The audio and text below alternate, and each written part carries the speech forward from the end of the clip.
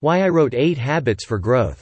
My first book, How to Grow, was written primarily for individuals who want to grow in their walk with God. I know some churches used it, but my sense is that most readers picked it up and read it on their own. 8 Habits for Growth is different.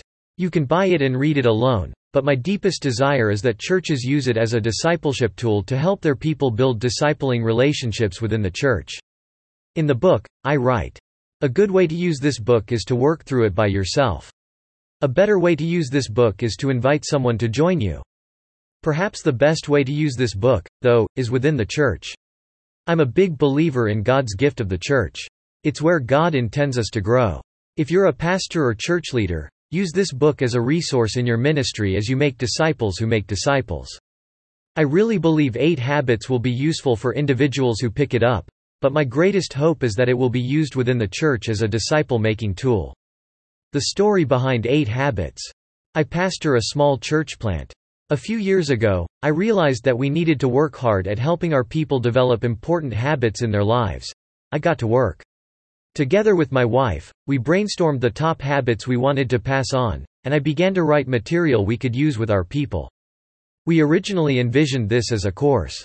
We recruited some people from inside our church, as well as some trusted people outside our church to give us feedback.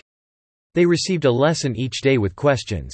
I received the answers from our men and coached them. Char coached the women.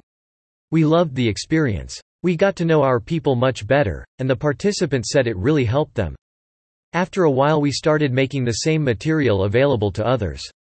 But then I realized the best option would be to allow pastors to coach the material so they could experience the same thing we did.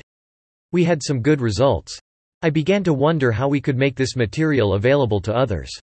I spoke about the idea with Moody Publishers, and they saw the potential too.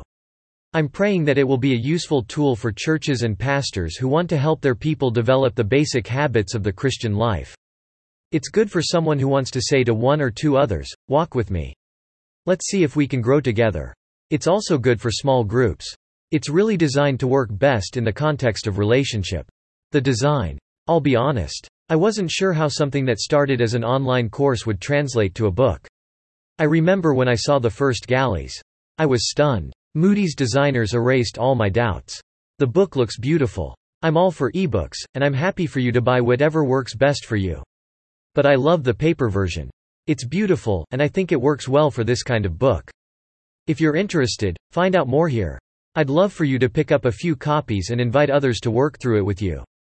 Best of all, I'd love to see churches use it as a tool to help their people grow. I'd appreciate your prayers that this book will make a difference. I'm excited and grateful that it's out.